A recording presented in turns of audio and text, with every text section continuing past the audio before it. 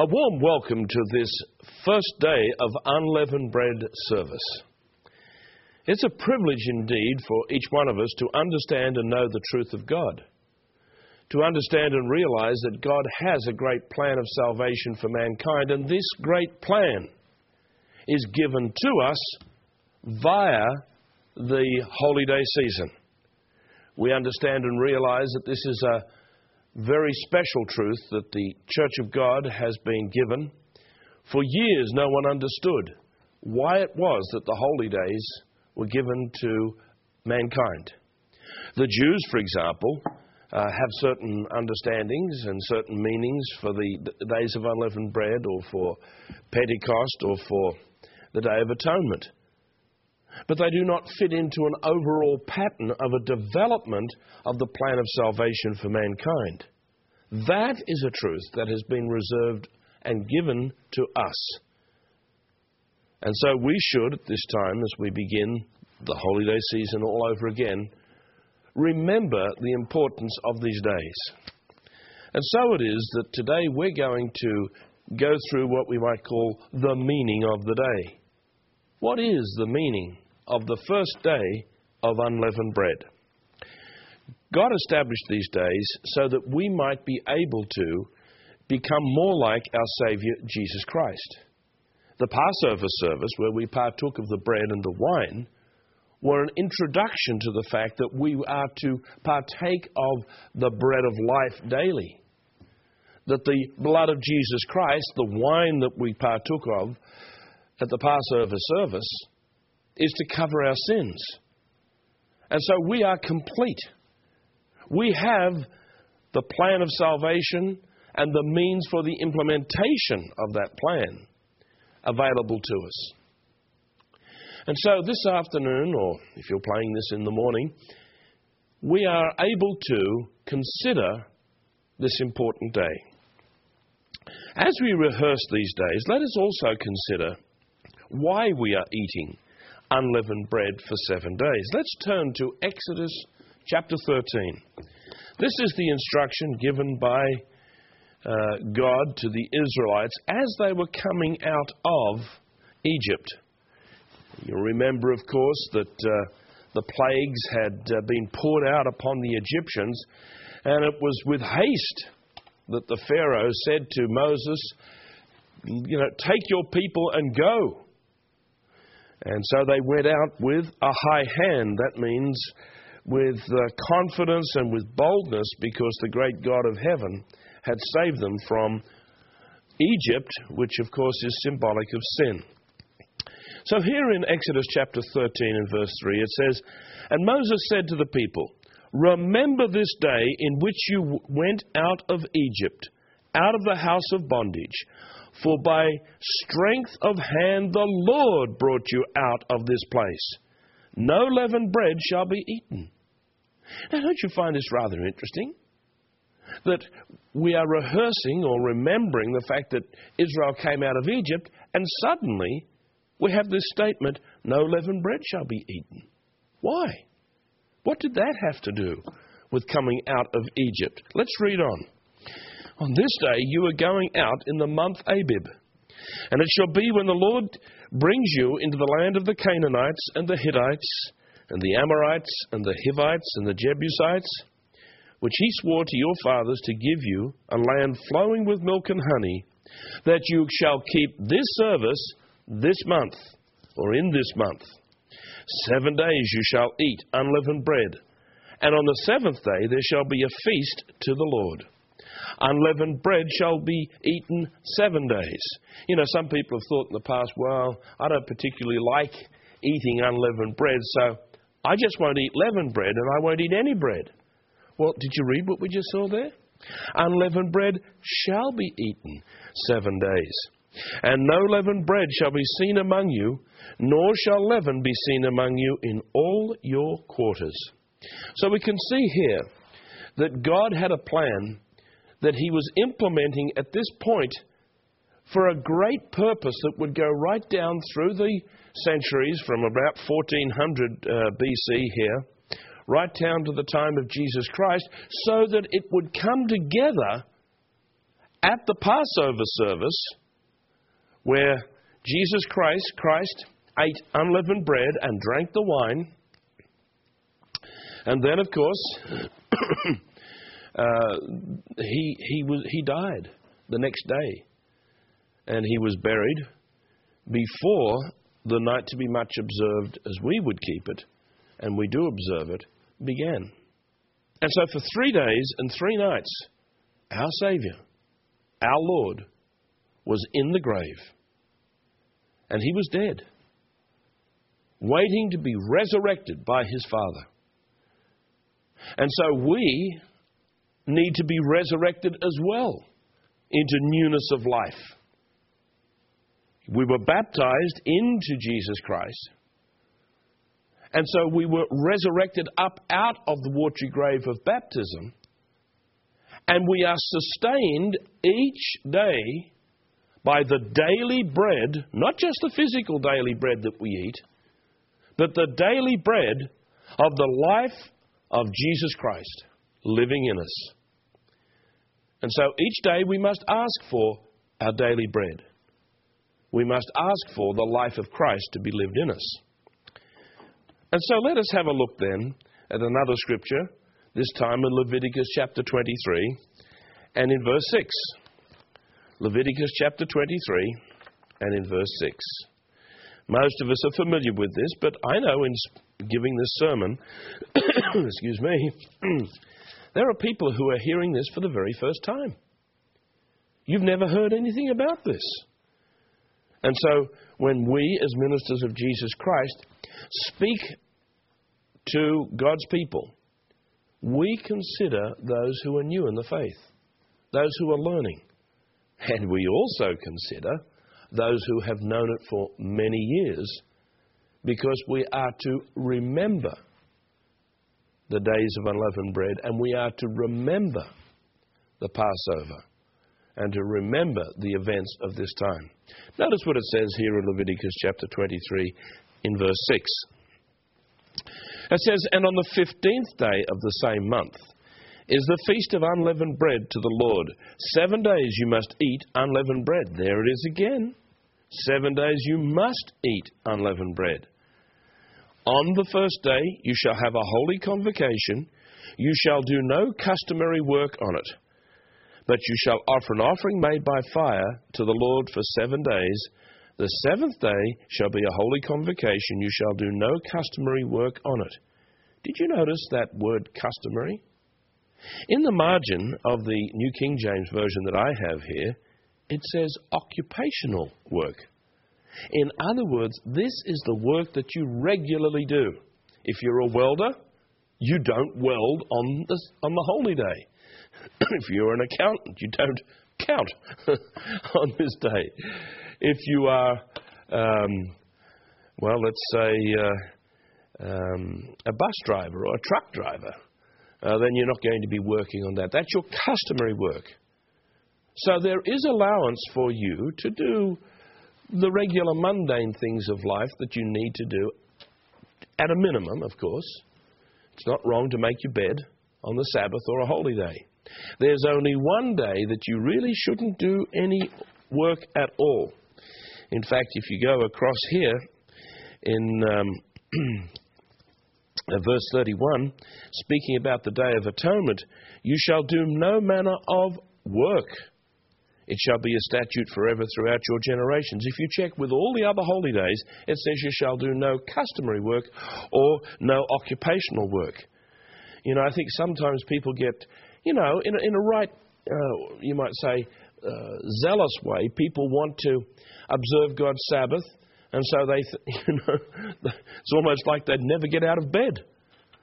But that's not the case. Jesus Christ walked through the fields on the Sabbath day. In fact, let me tell you, the Levites, the priests, the hardest day of work that they had was the Sabbath and the holy days. And I can tell you, for the ministers of God, that's often the case as well. Sometimes having to speak in 2 different churches, give a sermon in the morning, drive 2 or 3 hours to an afternoon service on the first day of unleavened bread. And we did that for quite some time when I was in my early years in the ministry. But let's get back to the story. Let's get back to what we were reading here and notice what it says. It says, verse 8, "But you shall offer an offering made by fire to the Lord for 7 days. The seventh day shall be a holy convocation. You shall do no customary work on it." Now, for many of you watching this particular video, it's because you cannot get to services because of distance or of health. You're actually watching a sermon on DVD. I know that most of you who are at home watching this particular sermon would love to be with all of those people at the Holy Day service, where you would have enjoyed a lovely lunch. You would have had taken up the offering in the morning. You would have had the fellowship and the joy and the pleasure that comes from, once again, as it says, convoking or meeting with God's people. And so the holy days are a time for rejoicing. They are special days. They are times where we are able to, you might say, set aside the cares of our life even more than on the Sabbath and to rejoice on these days. So as we rehearse these days, let's consider some of the points that are going to help us. As we bite into that flat bread over the next 7 days, we should acknowledge the deflated nature of that bread. It's not been puffed up by yeast or leaven. It is like our Savior Jesus Christ, who humbled himself and became sinless. Notice Philippians chapter 2. Philippians chapter 2. There's a scripture here pertaining to the type of sacrifice and surrender that Jesus Christ made. As we read this, just notice in Philippians chapter 2, verse 5. It says, "Let this mind be in you, which was also in Christ Jesus, who being in the form of God, did not consider it robbery to be equal with God, but made himself of no reputation, taking the form of a bondservant and coming in the likeness of men." Jesus Christ was the one who had created the whole universe, stars and galaxies and solar systems. And, you think of just this earth, the wonderful job that he did to make sure that there was a perfect balance between the oceans and the continents so that they were in complete harmony and balance. He was able to be so big-minded that he could do all of those things, and yet at the same time design the nervous system of a mosquito. And let me tell you, mosquitoes have a nervous system. You only have to go to swat one, and they can anticipate the rush of air, and they're away. They're just amazing. You think about some of the single-celled organisms, some of the atomic structures that make up molecules, and how they react and how they work together. We have a great God, and it was the Word, Jesus Christ, who created these things. In fact, if we go to Colossians, just the next book along, to Colossians chapter 1, notice what it says about Jesus Christ. I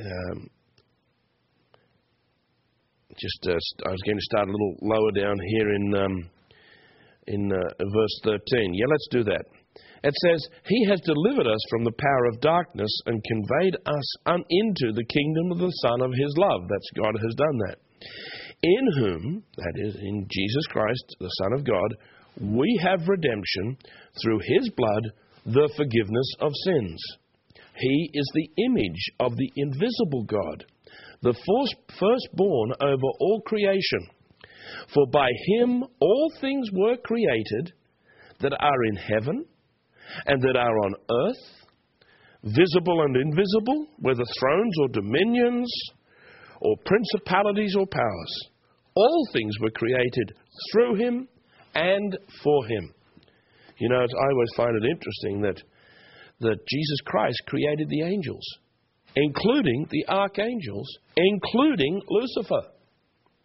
And so when Lucifer rebelled against God, and he was thrust out of this earth, and then Jesus Christ divested himself of his power and made himself of no reputation and became a little baby inside the womb of Mary, and then grew up obedient to his parents and grew to manhood.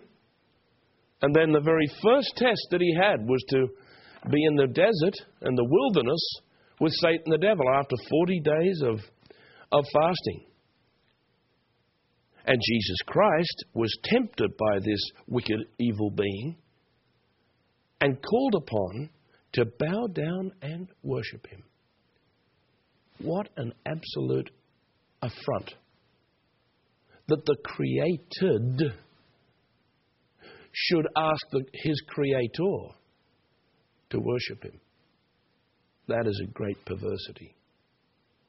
And so that's why God has to be sure that we are going to be like our older brother Jesus Christ. That's why Jesus Christ must be living his life in us, and we must become like him. Think like him. Act like him. React like him. So in this sermon, we're going to talk about this transformation that takes place in our minds between the way we were as human beings and the way we are going to become as spirit beings, as sons of God. So here in Colossians chapter 1, reading on, we read halfway through verse 16, all things were created through him and for him. And he is before all things, and in him all things consist. And he is the head of the body, the church, who is the beginning, the firstborn from the dead, and in all things he may have the preeminence. So this time of year, the days of unleavened bread, is a time for us to harmonize our thoughts, our heart, our actions, and our words with the thoughts, the actions, and the words of Jesus Christ.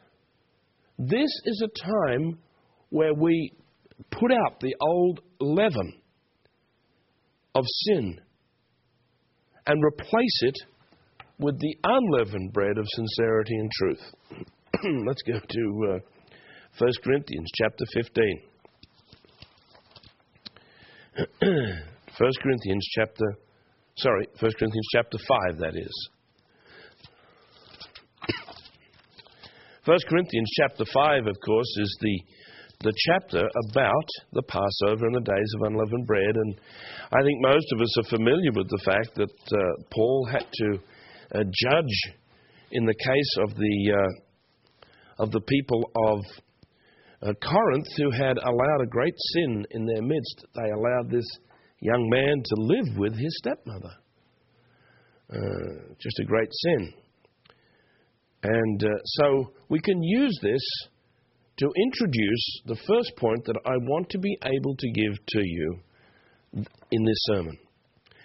And the point that I'd like to make is that we need to seek out the spiritual leaven in our lives, to find it and to eradicate it.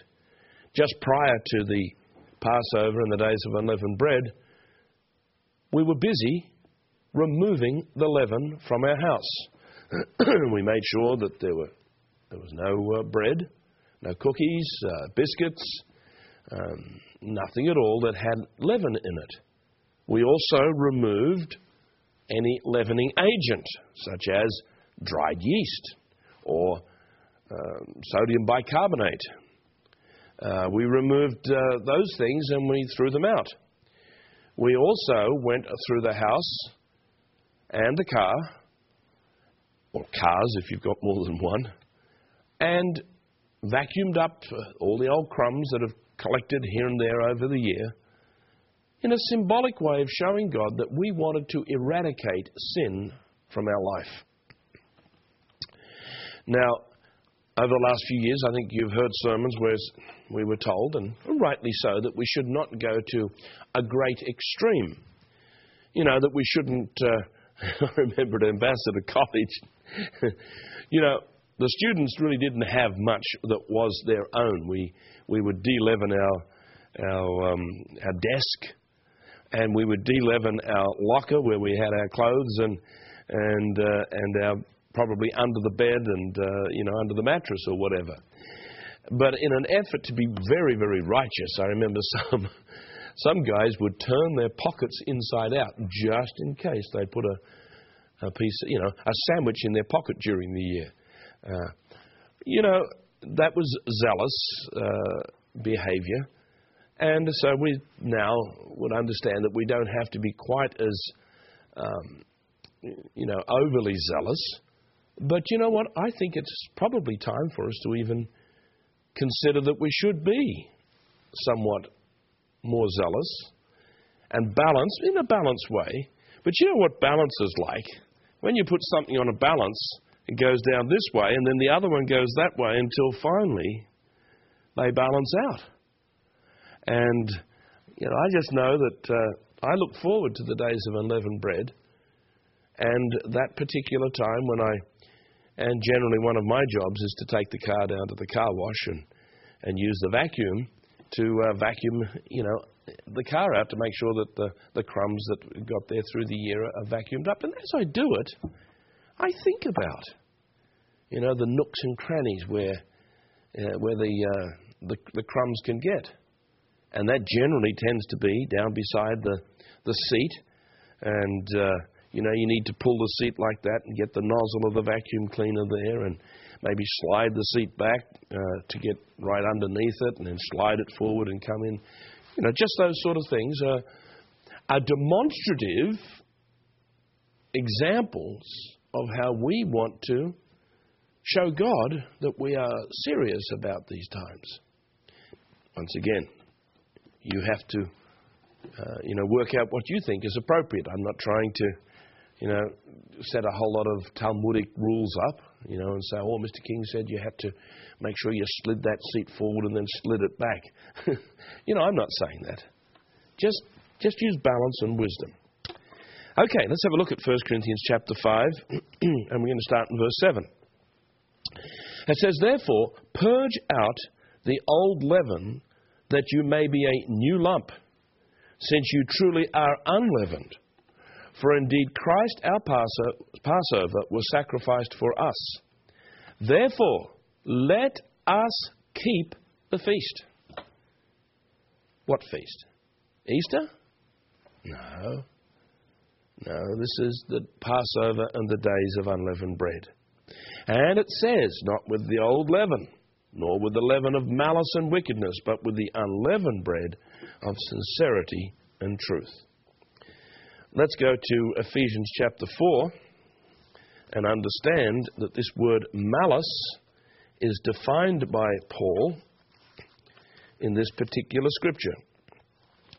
In Ephesians chapter 4, starting in verse 31, Paul said to the church at Ephesus, he says, let all bitterness, wrath, anger, clamour, and evil speaking be put away from you with all malice.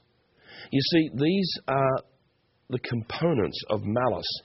The word malice comes from the old Latin and French, where the word mal, M-A-L, means evil or bad or wicked. In fact, in the the English coat of arms, which says "On y soit qui mal y pense," it says the latter part of that, he who thinks evil, because the mal, we actually use the word maltreatment or a malady or a malpractice.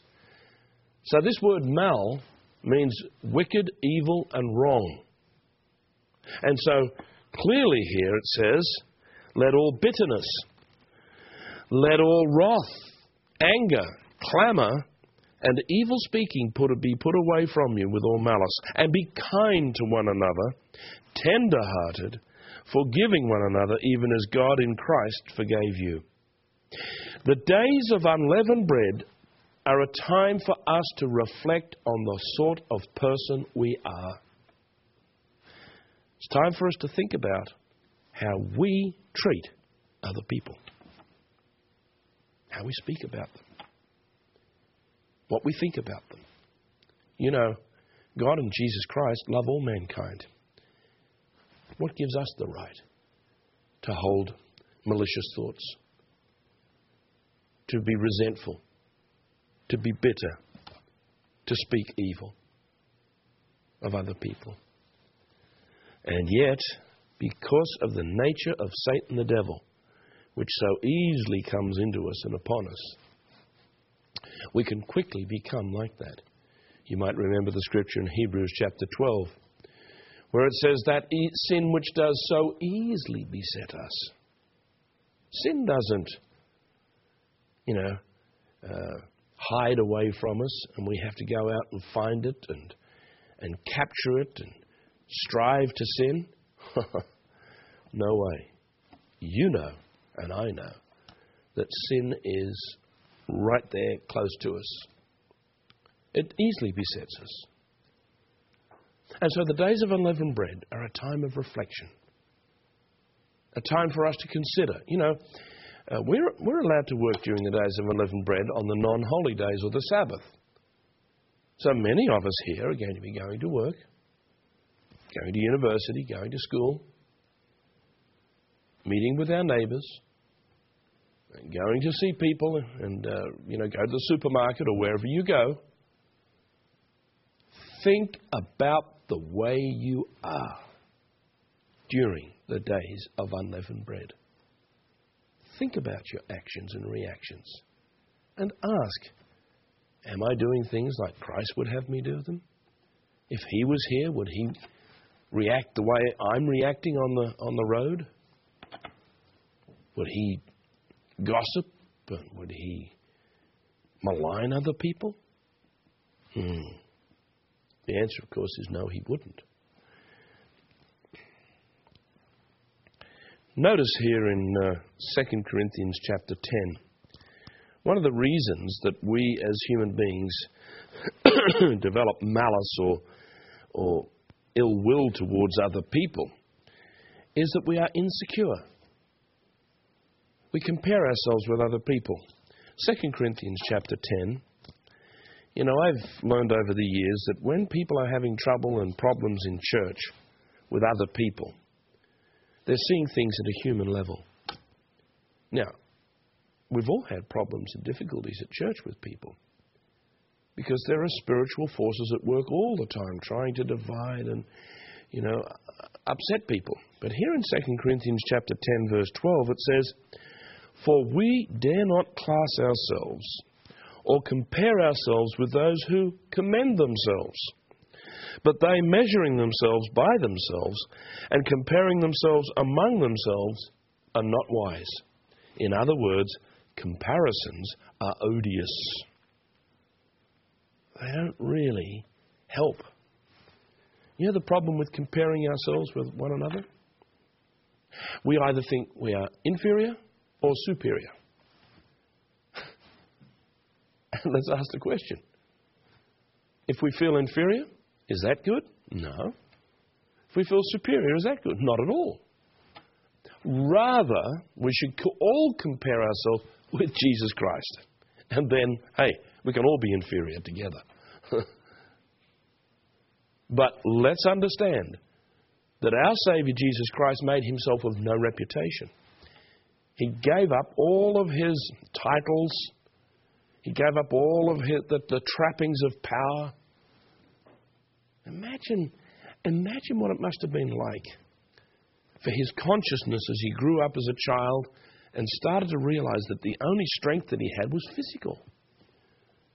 In one place He said, "I could demand or call upon legions of angels and they would come to me." He had that power still, but He refused to use that power because He wanted to prove to mankind that we are of and ourselves and by ourselves nothing. He said in John chapter 5, verse 19, he said, I can of my own self do nothing. In verse 30, he says that he relied on his Father for all the power and all the strength that he needed.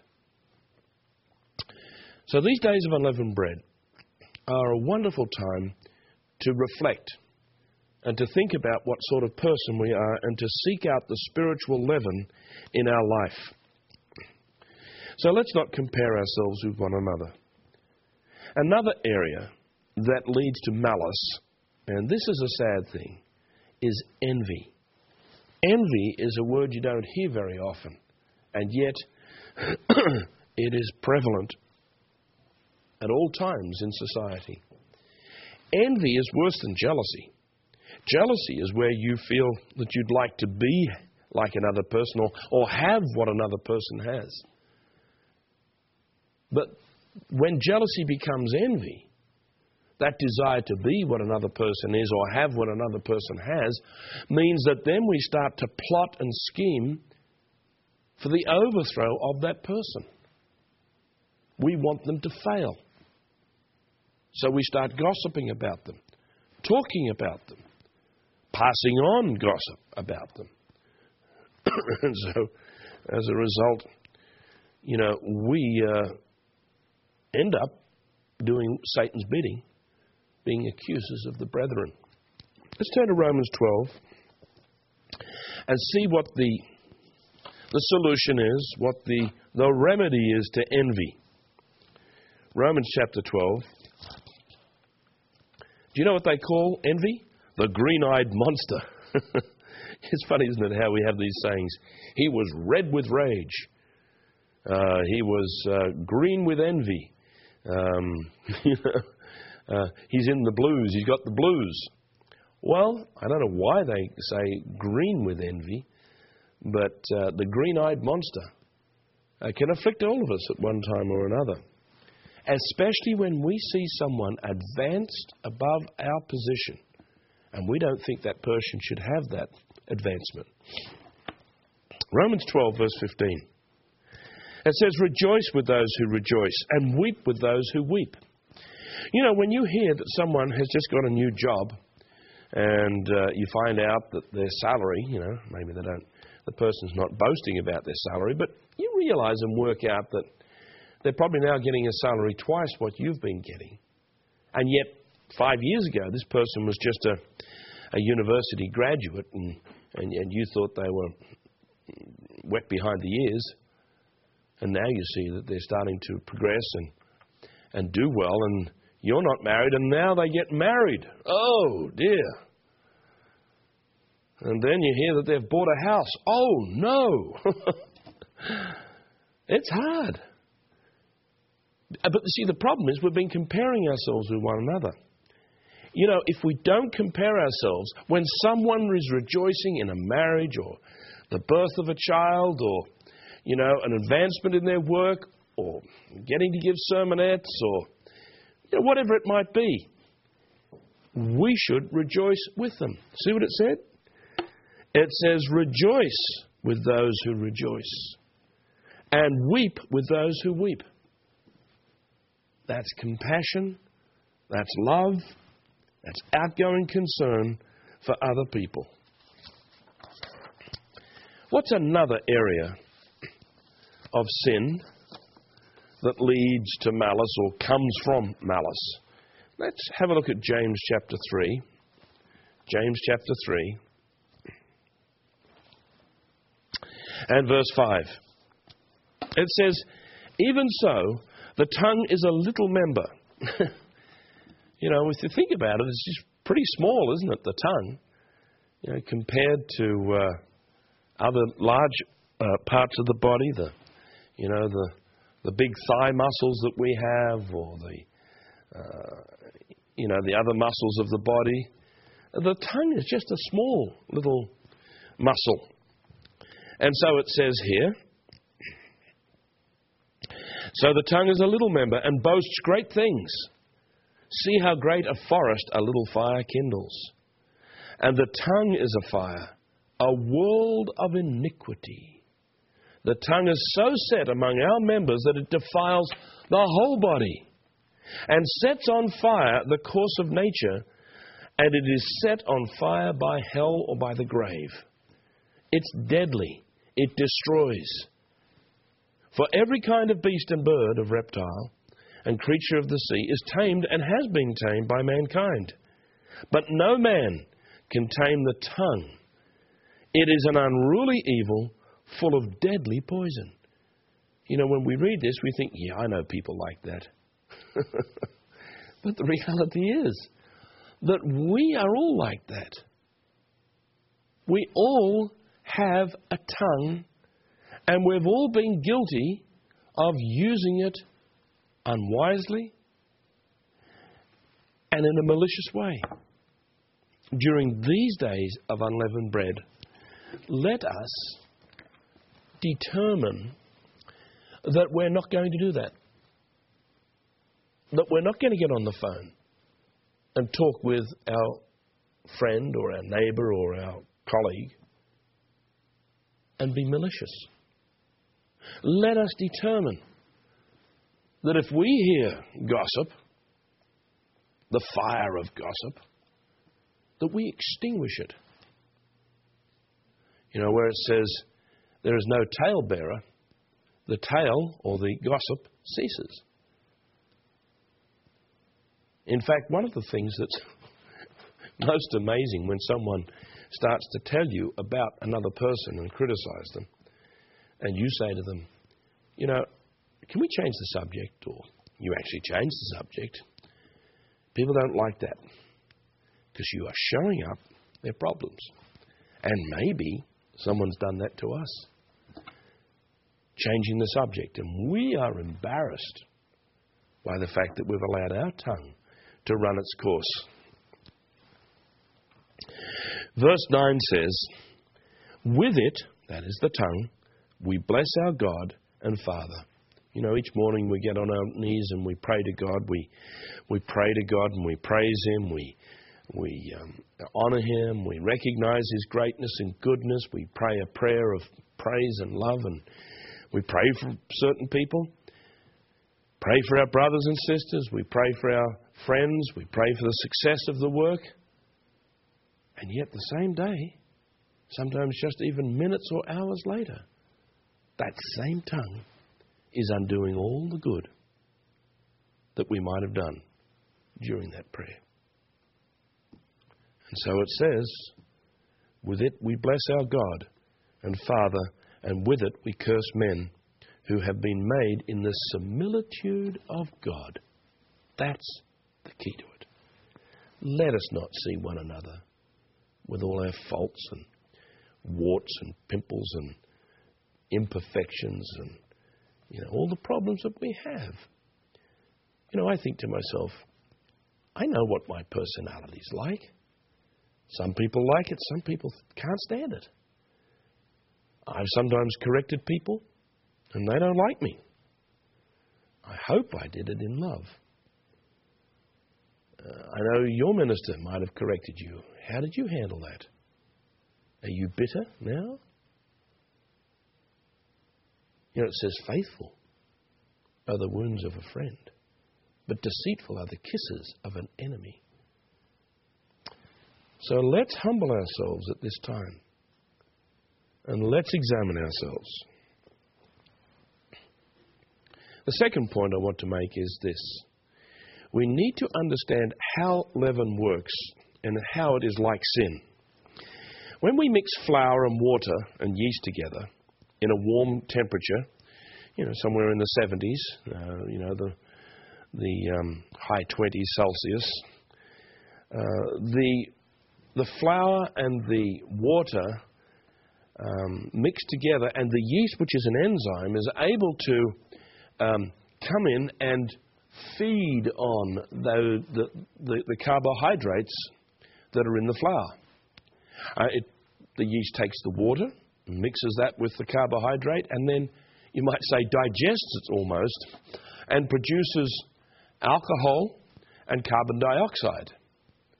Now the carbon dioxide, and also some esters, those lovely, that's why when you go past a bakery shop, there are these lovely smells, because you can smell the esters from the bread that's being baked. But the carbon dioxide, which is swelled up inside the dough to make it twice the size that it was, or even 3 times the size of the original lump of dough, excuse me, those bubbles get locked in there so that when you put it into the oven, they're retained. And when you take the bread out, or the cookies, or the biscuits out of the oven, whatever it is you're making, a sponge cake, or whatever. And then you slice it. Well, it's light and fluffy and it's very nice. I shouldn't be talking about that here now because we've just left that behind. You know, you can actually enjoy unleavened bread. It's called the bread of affliction. And it is because it's rather flat and it sort of doesn't have that nice soft texture that you enjoy. But you know, my wife makes an unleavened bread from wholemeal flour, olive oil. She just rubs them together and rolls it out and puts it in the oven. And in our home, we always used to love my wife's unleavened bread. So, yeast is a leavening agent. Let's go to 1 Corinthians chapter 4. 1 Corinthians chapter 4. And notice what it says here, starting in verse 17. It says, "For this reason I have sent Timothy to you," this is to the Corinthian church, "my beloved and faithful son in the Lord, who will remind you of my ways in Christ, as I teach everywhere in every church. Now some are puffed up, as though I were not coming to you. But I will come to you shortly, if the Lord wills, and I will know not the word of those who are puffed up, but the power." You know, one of the sad things that can happen and this happens at times in the churches, in the situation we've got now, where we have pastors taking care of 4, 5, and 6 churches, and then they can only be in a church, once every maybe 3, 4, 5 weeks. What happens on the Sabbaths that they're not there? Is the conduct of the membership the same as if the minister was there? Or do some people think, well, he's not here, I'm going to take control. I'm going to start pushing my weight around, my authority. If you're doing that, please consider that that's presumptuousness, and that's a sin. And if you have had the sin of presumptuousness, repent of that. Don't try and, play the role of the pastor. And so for that reason, we need to be aware of that particular sin. And that's what had happened here in the Corinthian church. Paul had lived there for 2 years plus. He'd raised up the church in Corinth. But now, Paul heard about the things that were happening in his absence. There were people who were puffed up. And then there were people who, as I said, were allowing a young man to live with his stepmother. And so Paul had to address things from a distance. In chapter 5, verse 2, he says, "And you are puffed up." 1 Corinthians 5, verse 2. "And you are puffed up, and have not rather mourned that he who has done this deed might be taken away from among you." Let me ask the question, where have you allowed yourself to become puffed up in recent times? Have you been given new responsibilities, new authority? Are you recently married? And so the husband thinks, well, I'm now the head of the house. And he puffs himself up. Or maybe the wife thinks, well, now I'm married and,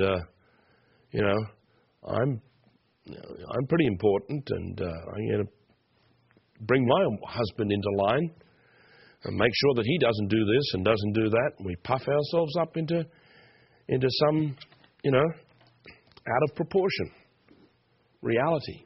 It's interesting. God has made certain animals that the best defense they have is to puff themselves up. The puffer fish is one. You know, the puffer fish is normally about this big. But he has a mechanism with a valve inside of his chest that he can puff himself right up like that. And his enemies think, whoa, I'm not going to try and attack that big fellow. You see the problem? It's a defense mechanism. When we feel insecure and small, we sometimes puff ourselves up to be someone important. No, that's ridiculous. Let's realize we're just a piece of flat, unleavened bread. We're just nothing. You know, God gives and God takes away. You know, one of the things that's a little hard for people as they get older is that they lose some of their capacity. It's hard for a person to become incontinent. It's hard for a person to have to surrender their driver's license when they get old. It's hard for a person to have to admit that they cannot handle their finances any longer, and they need to call on their daughter or their son or son-in-law to come in and help them. That's difficult.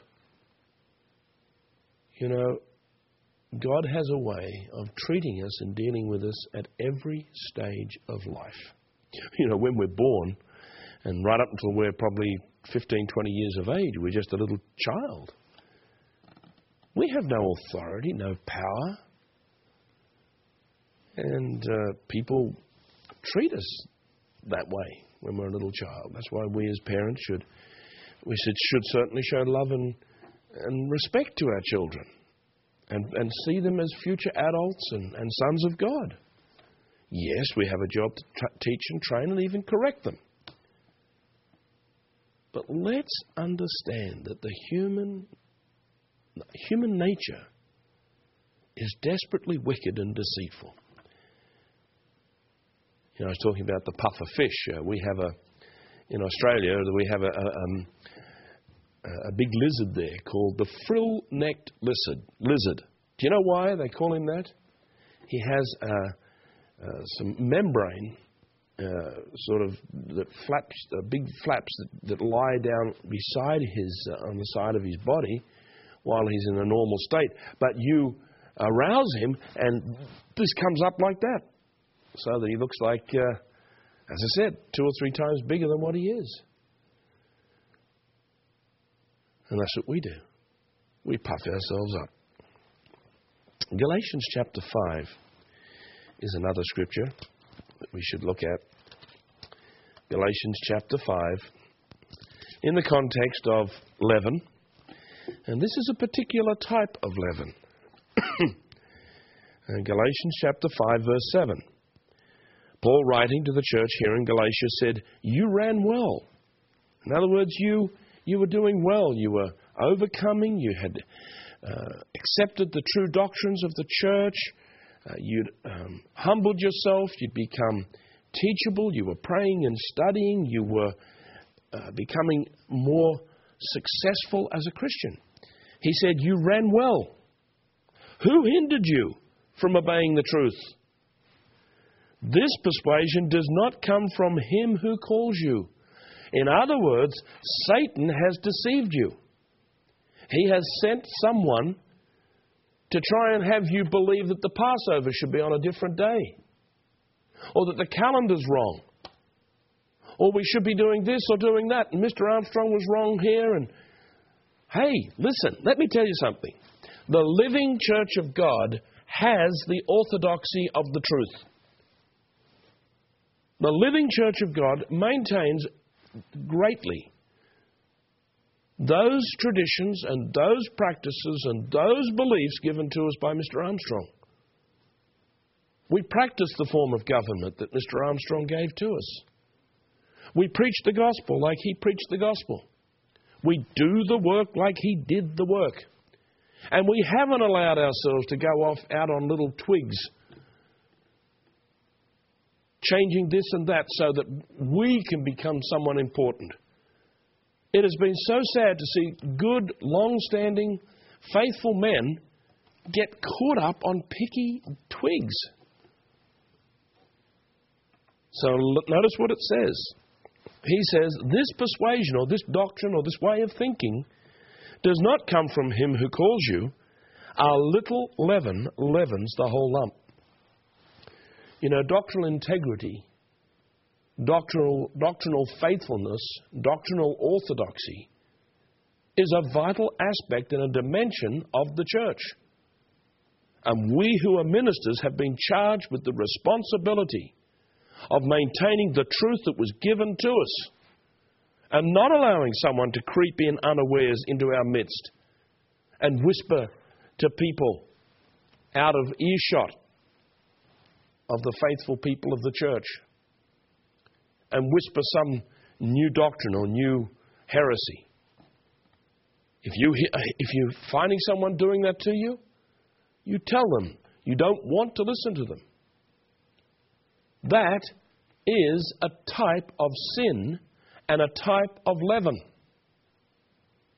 You know, Jesus Christ said to the disciples, beware of the leaven of the Pharisees. And they said, oh, what's the problem? Did we not bring bread today? He said, listen, I'm talking about the leaven of hypocrisy. So, we've got the leaven of sin, the transgression of God's law. We've got the leaven of doctrinal heresy. And we've got the leaven of hypocrisy. There are many types of leavens. It's like if you want to make bread, you can make a sourdough bread. You can make a bread which has normal yeast. You can put special yeasts. If you want to make a bun, excuse me, a sweet bread, you might use a different leaven. So you can see how important it is that we understand how leaven works and how it is like sin. Now, the third and final point that I want to make is that just as leaven is like sin, there's another type of organism. You know, yeast is a living organism. It's an enzyme that works on the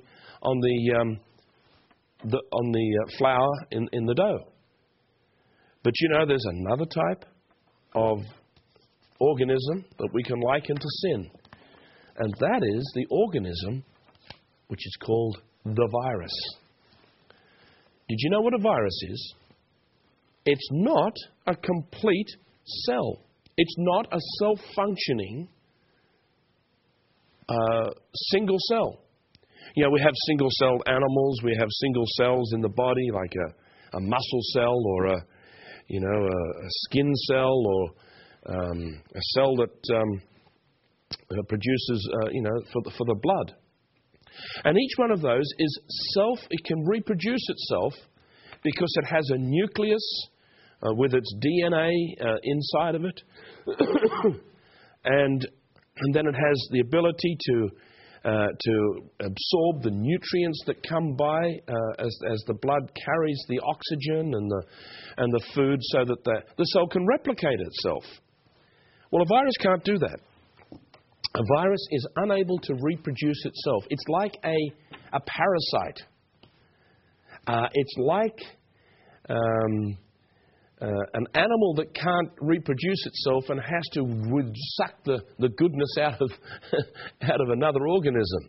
Mistletoe, sucks all the goodness out of the tree, its host, because the mistletoe doesn't have roots to go down into the ground.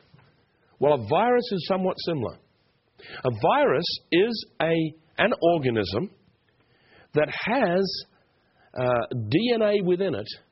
DNA is an acid. It's the simplest form of the nucleic acid that we have in our cells is ribonucleic acid. The complex helical genes that we have are made up of deoxyribonucleic acid, or DNA. And so this virus, once it gets inside your throat or some other orifice within your body, it goes to parts of your body, and these viruses latch themselves onto a good, healthy cell.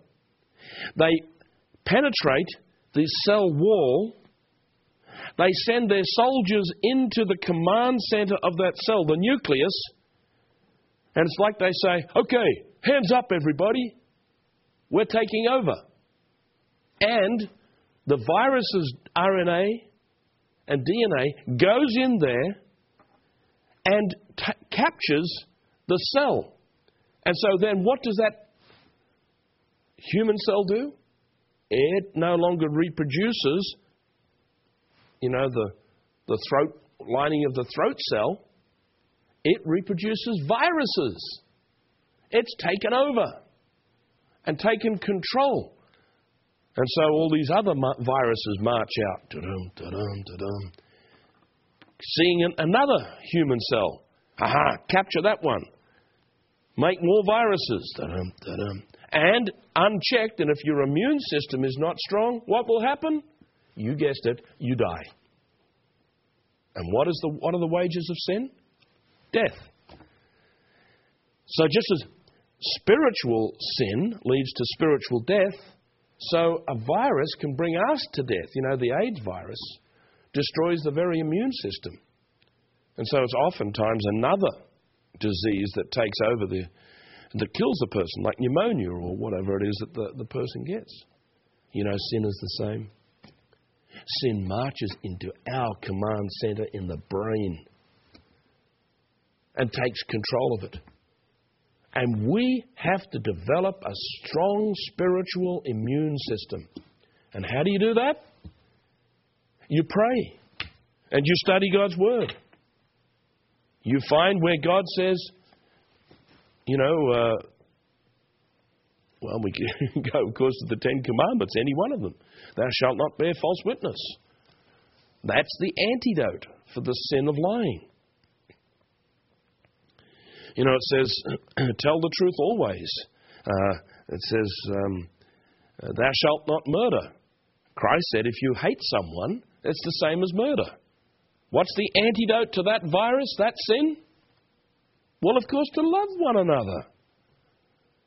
Love your enemies. Do good to those who treat you badly.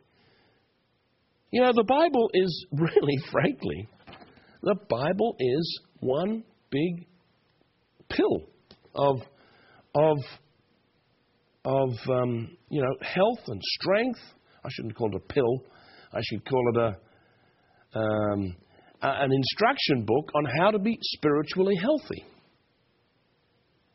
I've just, you've heard me coughing here a little bit. I've just got over a little bit of a cold that I had the last few weeks, and my body had to fight and get rid of that virus that had infiltrated and come in and taken control of me. You know what it's like. It's terrible. You could also probably say bacteria are like a virus as well. They do the same sort of thing, but a virus is a little more cunning. A bacteria is just an infection and it feeds on the body in that way, but a virus is more cunning. And that's why we have to be resolute. We have to be strong in that we will overcome sin in our life. So modern medical science has given us this understanding about the virus, and we can use that to overcome. Let's notice Ephesians chapter 6. We do need to develop spiritual defenses, and we need to put on the spiritual armor that is talked about here in Ephesians chapter 6. Verse 11 says, put on the whole armor of God, that you may be able to stand against the wiles of the devil. For we do not wrestle against flesh and blood, but against principalities, against powers, against the rulers of the darkness of this age, against spiritual hosts of wickedness. There's that word, wickedness and malice.